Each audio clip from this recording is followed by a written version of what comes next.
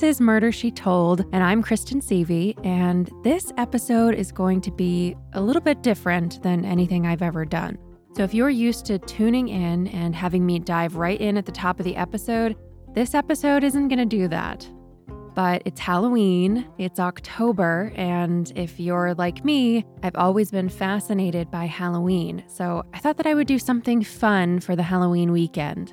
I remember as far back as kindergarten just loving Halloween. And then I discovered replays of Unsolved Mysteries on TV, maybe around second grade. Also, Are You Afraid of the Dark? I was a huge fan of that show, and the rest is history. But I loved the ghost episodes of Unsolved Mysteries. My cousin and I would sit and watch the previews of the episode at the top, and we would just hope that it was a good one. And by good one, it meant that there was a ghost story in it. There was actually one that scared me a lot. It was the story of a little girl seeing a shadow man. And one day she's taking a nap, and next to her on the bed, there's an imprint of a person laying there beside her. After seeing that episode, I had to put all my stuffed animals on the bed beside me so that a ghost could not lay down next to me. So the idea for this episode actually came from a listener, Jesse.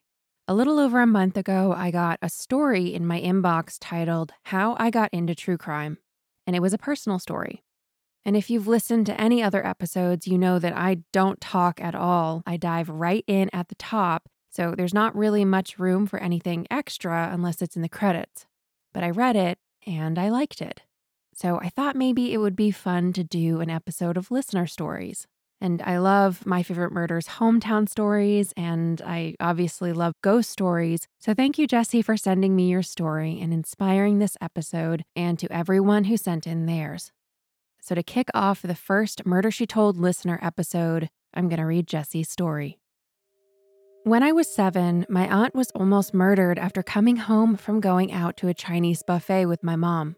There was a crazy snowstorm, and on our way home from dropping off my mom, my aunt saw someone stuck on the side of the road and stopped to see if they needed help. Surprisingly, it turned out to be her most recent ex, who we'll call John, and was actually on his way to her house to return a gun he'd borrowed from my grandpa. My aunt took John to her house so he could call AAA. She went in the other room, and John suddenly heard a commotion. So he went in to see what was happening and walked in to see my aunt being held by the hair with a knife to her throat by another ex. John used my grandpa's gun and shot the guy, saving my aunt's life. I remember getting up early to watch it with my mom on the 6 a.m. news. The wildest part was that my aunt's fortune cookie that night said, "An old friend will help you in a time of need." Jesse said that story took place in the Finger Lakes in New York, which I've been to, and I absolutely love it there. So thank you for sending that in. This story was sent in by Zoe. When I was 5, we remodeled my house since my parents were finally having a boy and realized that 4 kids, 3 girls and 1 boy, in 1 bedroom was too much. Remodeling meant we got all our own rooms, which as a kid was the most exciting thing in the world.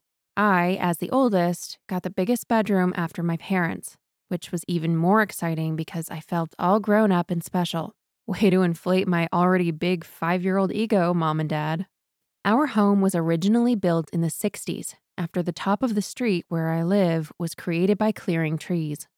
I believe only a few families lived there before us, so I'm still not sure if anyone died there. One night when I was about 6 or 7, my parents decided that we were all going out for dinner. I excitedly ran to my room, sat down in the corner where my closet meets the wall, and started pulling on my sneakers. All of a sudden, a dark male presence appeared and leaned over me. I remember feeling really scared. Then, I felt like I was being choked. I couldn't breathe or scream. Silent tears streamed down my cheeks, and that's all I really remember. I never told my parents. About 4 years ago, while on a car trip home from a family holiday, I was telling my mom about how I think I need therapy, and somehow this incident came up. She was completely horrified and asked me to repeat the story again and again. I also remembered that I occasionally felt him watching me as I slept. The next day, she bought sage and cleansed the house. While doing so, she began telling me that while getting our first alarm system installed when they first moved in, the guy who set it up claimed to be somewhat sensitive to spirits and said that there was an old woman who was present in the house. My mom, the stubborn 20-something she was, laughed it off and didn't take it seriously. But when the shower curtains began to move without either her or my dad touching them, she flipped. She very loudly asked her to stop, and the curtains never moved again. I never had any other feelings or encounters before we remodeled, but my grandmother claims he attacked me because I could sense him. As for the old woman, maybe she died in my house. I have absolutely no idea. I just know that she was a bitch for not stopping the shadow man from choking me. Thank you, Zoe, for sending that in. I don't normally use language on the show unless it's absolutely necessary, but I thought that last line was really funny and I knew I had to keep it in. So just an FYI, there is some language in some of the stories today, but I wanted to keep them in. So this story is from Austin T. I was stationed on the USS Enterprise after it came home from its final deployment in November 2012. After about 5 months on the ship, I was standing watch down in one of the nuclear reactor plants. It was around 2 a.m. and I was the only one in my area. I was logging some gauges on the middle level of the reactor room with a level above me and below me. I heard the door to the level above me open, and I assumed it was the watch supervisor coming to check my logs. I heard the footsteps above me moving towards the stairs down to the middle level where I was. The back of the stairwell shook as the footsteps got closer. I moved around to meet them, but nobody was there. I looked up the stairs to see if they'd gone back up to the top when I heard footsteps continue down the stairs to the lower level, which was directly behind and under the stairs I was standing in front of. That was my cue to leave, and I hightailed my ass to the operating station to hide with the only other 2 people in the plant. I have no idea what passed me there, but when I asked a few people about it, a couple people had had similar experiences in different parts of the ship. The Enterprise was definitely haunted after its 51 years of service.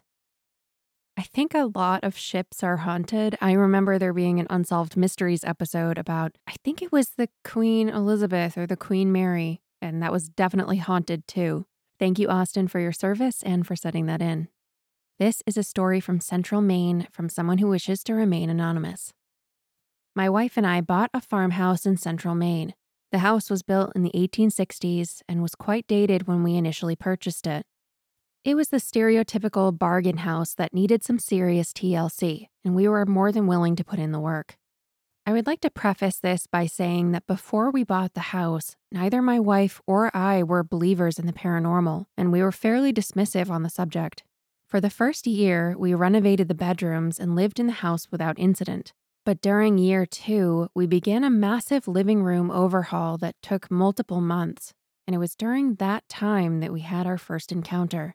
At the time, my mother-in-law, who you might describe as a realist who also doesn't believe in ghosts, was living with us and stayed in the upstairs guest room. She's a night owl who would sporadically come downstairs to grab a snack or have a smoke break outside in the night. One night in the middle of a cold Maine winter, she came downstairs for a smoke, and as she approached the front door, she noticed a man standing on the porch on the other side. He appeared to be in his late 50s or early 60s and was roughly 6 feet tall. She wasn't able to get an adequate description other than the top half of his outfit, a flannel jacket and a Mad Bomber-style hat that protected his ears. She said that he was attempting to open the door, and it sounded like he was jiggling his keys into the lock. There was a street lamp in the distance that provided a little light and made the front door visible at all times of the night, so she had a fairly good view of the man on the porch. She initially stated that she thought it was a living, breathing man, and at 1 a.m. she was so afraid she let out an instinctual scream that woke up both me and my wife. She said it couldn't have been any more than 5 or 6 seconds that she saw the man, and he simply faded into the night when she screamed. She emphasized that he didn't startle or run away. He had vanished in front of her. By the time we came downstairs, she was hysterical. She said that she saw this man clear as day. She also stated that he didn't seem ominous or malicious. She later thought that she'd witnessed a man from the past coming home after getting off work. The next incident occurred later that year at a birthday party. My entire family was there watching football in the living room when we witnessed the basement door open entirely by itself. The doorknob turned and the door swung open. From then on, we had a period of paranormal silence until a few months ago. One night, I woke up to use the bathroom, but I had to go downstairs and through a very dark house to get to it. As I returned to go back upstairs, I had to pass the living room and was greeted by the glow of a television, which was off when I passed it the first time. I immediately wrote it off as nothing. The living room TV has a screensaver and would automatically shut off after a few minutes of inactivity. When I got back to the bedroom, I was surprised to see my wife awake, fumbling to find the remote, because the bedroom TV, which sits on a dresser across the room, had turned on by itself at the same time. The remote sat next to it. Ironically, a few nights ago, while my wife and I were lying in bed, getting ready to call it a night, we heard 3 very clear, distinctive knocks at the front door. When I got up to answer the door, nobody was there. This could be easily dismissed as somebody pranking us if not for the fact that we set up a Ring security system in hopes of capturing our previous ghostly guest. After reviewing the footage, we found absolutely nothing caught on camera. None of the activity we've experienced feels malicious, and our house has a warm vibe. We've put tons of hard work into making it our dream home and have come to the conclusion that the previous owners of the home appreciate the love we have for it, and they just like to let us know that they are here with us too. So my parents built the house that I grew up in Newport, and I never experienced anything paranormal here, much to my chagrin, but I've definitely experienced paranormal activity at a house in Greenwich, Connecticut, and then when I worked in Sleepy Hollow in New York. But that's a story for another time. This next story was sent in by Drewby of the Misery Machine podcast. Being a sheltered kid with a helicopter mom made me do some pretty wild things once I turned 18. When I wasn't busy challenging my fear of heights by climbing buildings, I was exploring another questionably legal practice, urban exploring. I had no interest in breaking into places that people considered home or were any extent of a business venture they were in. I specifically wanted to explore buildings that were abandoned long before I was even born. I have an interest in old things. There's nothing like going to an antique store and holding something in my hand that's older than myself and envisioning what life was like back then.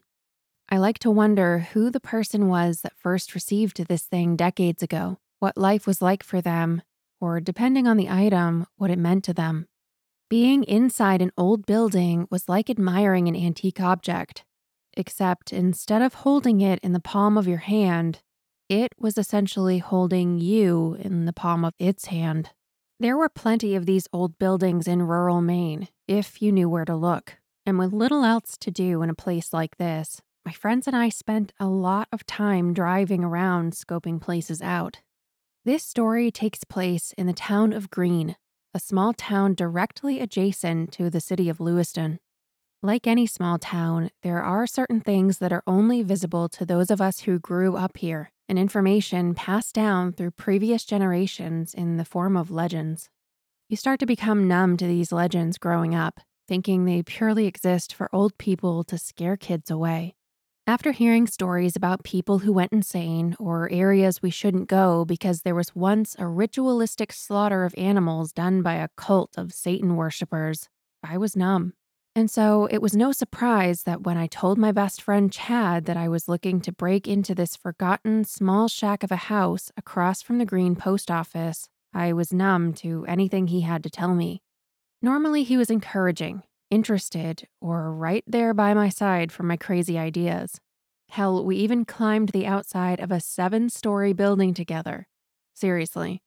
That day, when I told him my idea, his tone changed in a way that was completely different from anything I had ever pitched him in the past.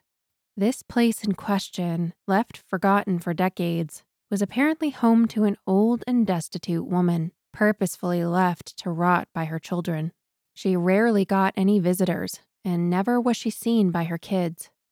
According to Chad's dad, this apparently left her a bitter and resentful woman in her old age. He told me how his dad said he and others in town used to bring her meals on Thanksgiving and Christmas. She would spend every major holiday alone. She died there alone. There, her house sat for decades. Chad concluded his story to me with, "Some things you just don't mess with." I wasn't deterred. Since this was directly next to Route 202, it still had decent traffic, even at night, especially by the state police. So I had two of my friends staked out by the post office near the road with a walkie-talkie. It was 2 a.m. on a Saturday that I stood in front of this small, foreboding shack of a house. The thought of somebody living here was impossible for me to comprehend. The only person with me was my then girlfriend at the time, who was equally enthusiastic about entering this place with me. The windows were tiny and affixed in the house, and I wasn't looking to break glass unless I absolutely had to.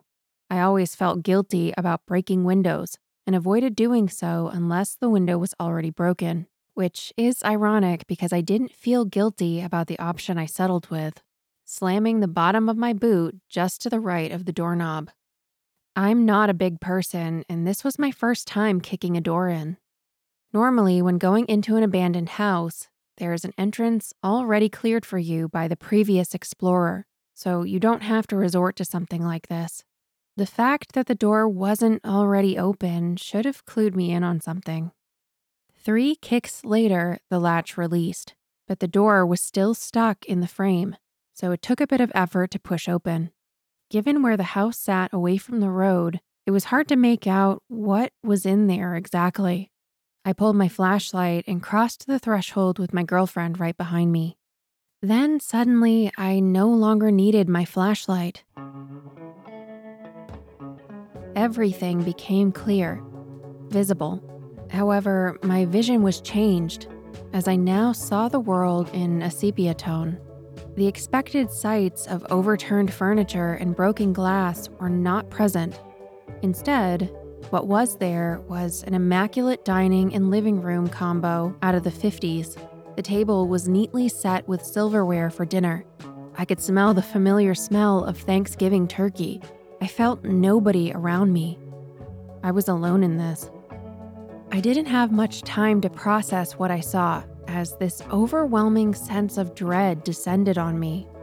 I felt it squeezing the pit of my stomach. Something very dark was in here with me. Ahead of me was a hallway that was pitch black, a stark contrast from the illuminated room around me. But I didn't need my eyes to know what was there, and its presence was causing a violent rhythmic pulse inside my body. I reached out behind and around me, and I couldn't feel my girlfriend. The pain in my stomach was getting unbearable, and in that moment, I believed I was about to die, and my soul would be trapped in this place, eternally tortured by some otherworldly being. I turned, shut my eyes, and threw myself towards the entrance. I landed in wet grass. I heard someone else breathing heavily near me. I heard the sounds of sneakers rapidly smacking against the tar. I started dry heaving. I was back in front of the house, and my 2 lookout friends were checking on why I loudly threw myself onto the ground. Laying next to me was my girlfriend. Immediately disbelieving what I'd experienced, I asked her what she saw in there, and she relayed to me the exact scenario I had just experienced. I never quite understood what it was that happened to me. Nowadays, with lack of a better explanation, I describe it as a forced hallucination. Whatever was in there made me see, smell, and feel the things that I did. We quickly pulled the door back into its place the best we could and departed. I remember sitting at my friend's house, unable to shake the feeling from that night. It took days before I didn't feel the mark this left on me during every moment of my waking life. I never entered an abandoned building again after that. Some things you just don't mess with. If you've checked out the Instagram, you probably know that I am also a fan of vintage stuff, so I thought this story was particularly cool. If not, you can find me on Instagram at Murder She Told Podcast.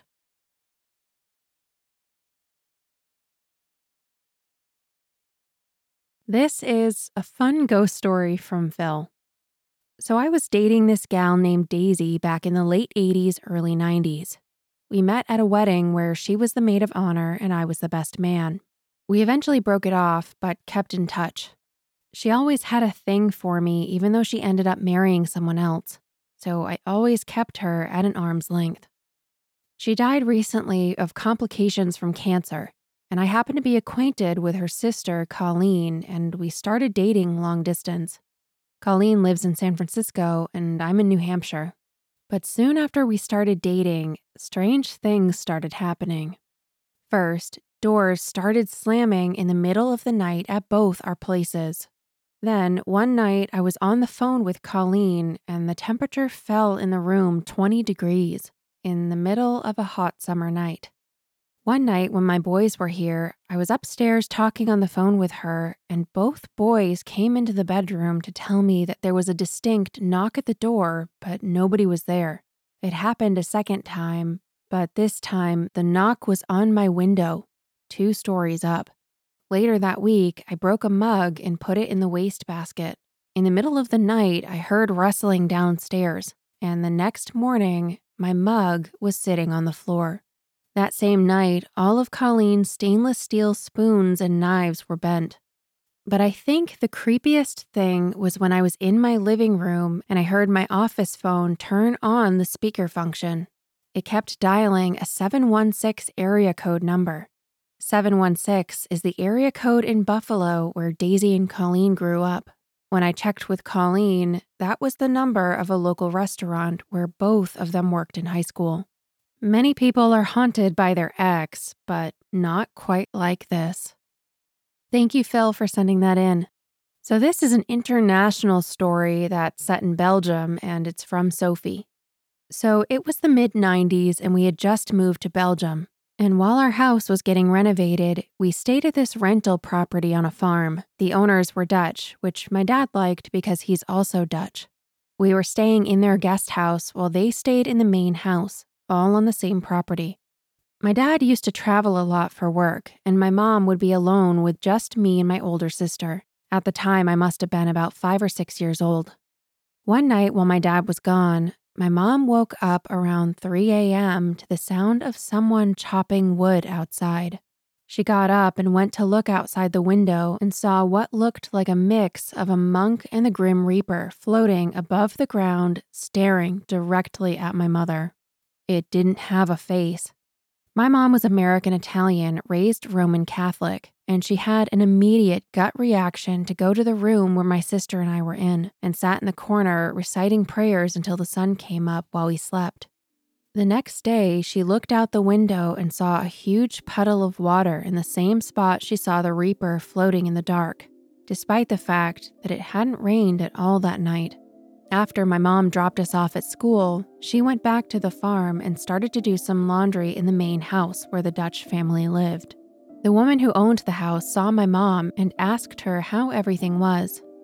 Well, something strange happened early this morning that was a bit startling.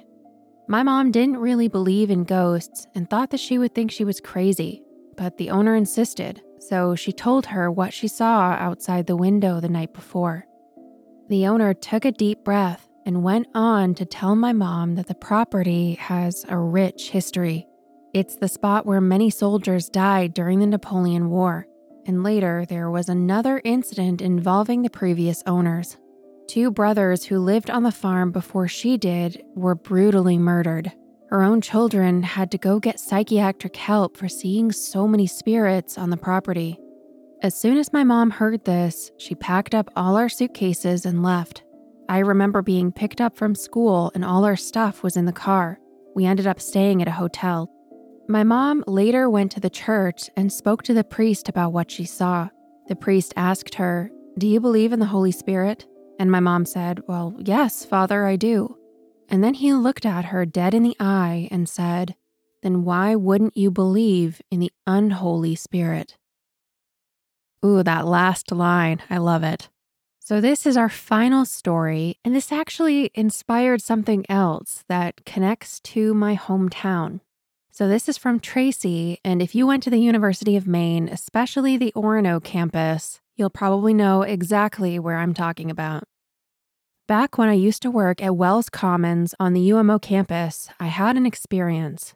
I was in high school and working in the kitchens as a dishwasher. After working there for about a year, they trusted me enough to let me close if I was still cleaning pans. One night, that was the case. So imagine this layout. A 30 by 30 foot square, but in the middle of the square is a closed off pantry, and hallways run around the entire outside of the pantry with several points coming off this hallway. I punched out at the time clock, yep, I'm that old, and walked around to the complete opposite side of the building, shutting off all the lights along the way and making sure doors were locked to exit out the back door. When I got outside and turned around to lock the back door behind me, I noticed the lights on the opposite end were reflecting down the hallway. The lights by the time clock. Tired, I shrugged and walked back, of course, turning on every light along the way. On my way back out, I turned off all the lights again and got to the back door when I noticed again that the light by the time clock was on. I yelled down the hallway, "Hey, okay, funny, Matt." No response. Weird, but okay. I yelled a few more choice words with no response. So then I went around the entire basement, checking the locked doors, searching the bathrooms, etc. Nothing. No one was there. I once again turned off the lights, and when I reached the back door for the third time, turned around and the light at the back was on again. This time I heard footsteps echoing in that area. I was furious at this point. Suddenly, the lights down the hallway to my right turned on, and I was about to ream someone out. The footsteps came closer to the point where I should be able to see the person coming toward me. I looked around the corner, and nobody was there. The hallway was completely empty, but I could still hear the footsteps advancing towards me at the same steady gait. I locked the door and ended up leaving the lights on. The next day, I asked one of the chefs if anything weird had ever happened to them. His response, "Oh, so you met the ghost last night. He likes to prank people. Every New Year's Eve, we send a bottle of champagne up the dumbwaiter, and it always comes back down empty. Just ignore him." It took me a while before I ignored him. The next summer, while still working at the Commons, I was living on campus in one of the buildings, Penobscot Hall. The laundry room was in the basement, of course. The lights were always on, so nothing ever felt ominous. It just had that creepy basement feel. One day, as I entered the long hallway that ran along the basement center towards the laundry room, I had a feeling of intensity. Hatred isn't quite right, just malevolence toward me. I didn't know how I knew, but I just had a feeling like something wanted to harm me. It was coming from a dark corner at the end of the hall behind me, so I picked up the pace and immediately felt the intensity increase. I felt as though whatever it was getting closer. At this point in my life, I had never watched a horror movie of any kind, and I didn't know the cliches. But as the feeling intensified, I ran past the laundry room, threw down my basket, and continued to the other end of the hall, through the door, and up to the first landing outside. I saw nothing through the window in the door but blackness as I looked back. The feeling that was directed at me pervaded, but I didn't feel it come any closer. I went back down with some friends later and didn't tell them why, just said that my laundry was ready, and just shrugged it off when it was sitting on the floor in the basket. The feeling never returned, although I often waited for it to. I never knew what it was, and I never saw it. I never wanted to. However, I read this recently, and it freaked me out again.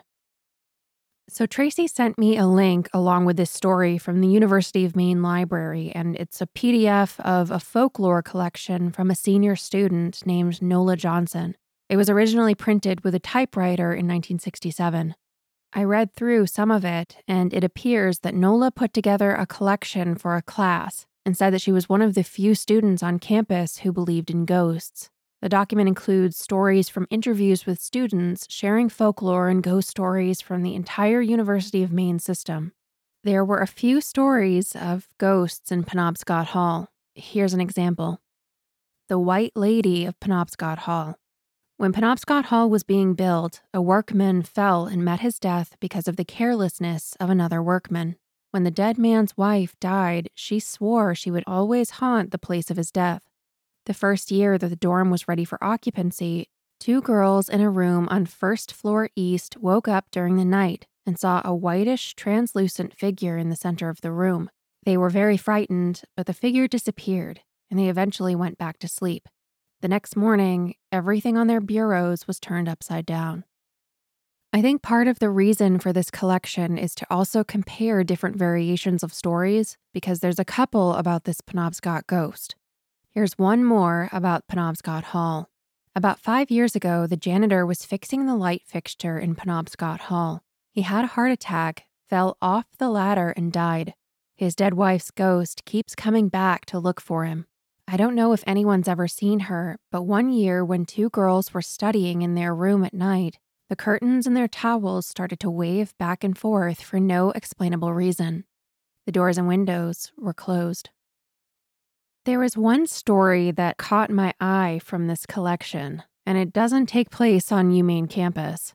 It was titled The Dwellers, as told by Ann Witham on November 5th, 1966. It reads, "Right behind my house, maybe a couple of houses down, there's a house where the dwellers live. Well, she still lives there. They met strictly through a Lonely Hearts Club. They corresponded for a long time, and finally she came up to Maine and they got married. The marriage never really worked out, but they stayed together anyway. When he started getting older, he got very senile and was a burden on her. He used to drive downtown and forget the way home, or drive downtown and walk back forgetting his car. Sometimes when they were together, she had to give him directions because he forgot how to get downtown, and in Newport, that's not easy to forget. One day, about 20 years ago, she reported him missing. She said he went out and never came back. They searched the whole town, in the woods, and even dragged the river, and never found a body or anything. Everyone believes that she did away with him. It's a spooky old house, and everyone goes out of their way to avoid it. She never goes anywhere anymore. The funny thing is, she still washes all of his old clothes and hangs them out on the line. I'm dying to go over and investigate, but I'm afraid she'll do away with me too." So I grew up in Newport, and I have no idea which house she's talking about. I've never heard anything like this story, but I'm gonna leave you with this. What caught my attention about this story, other than the fact it takes place in my hometown, was the name Dweller. Because there's a missing man from Newport with very little details available in his case, and his name is Delbert Dwelly.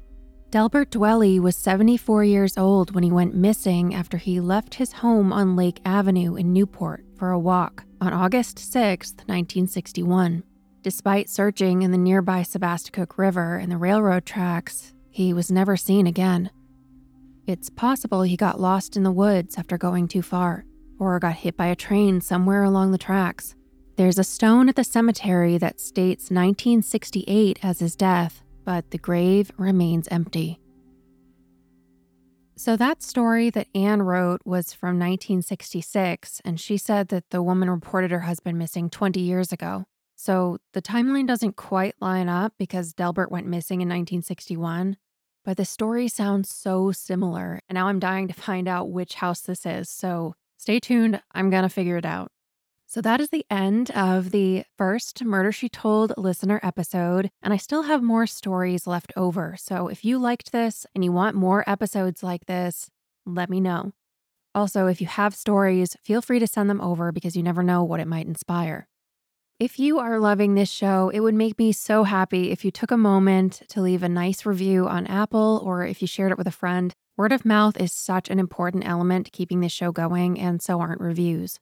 If you aren't on Apple, there's other ways to do that, and in fact, I would love to send you a sticker if you would take a moment to leave a review.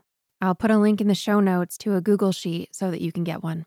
And thank you for sharing these stories that I cover. My heart gravitates towards the unsolved, and sharing these stories is such a great way to help families in need of answers. There's a blog attached to every episode linked in the show notes with photos and an embedded player, and it's just a really easy way to share these stories.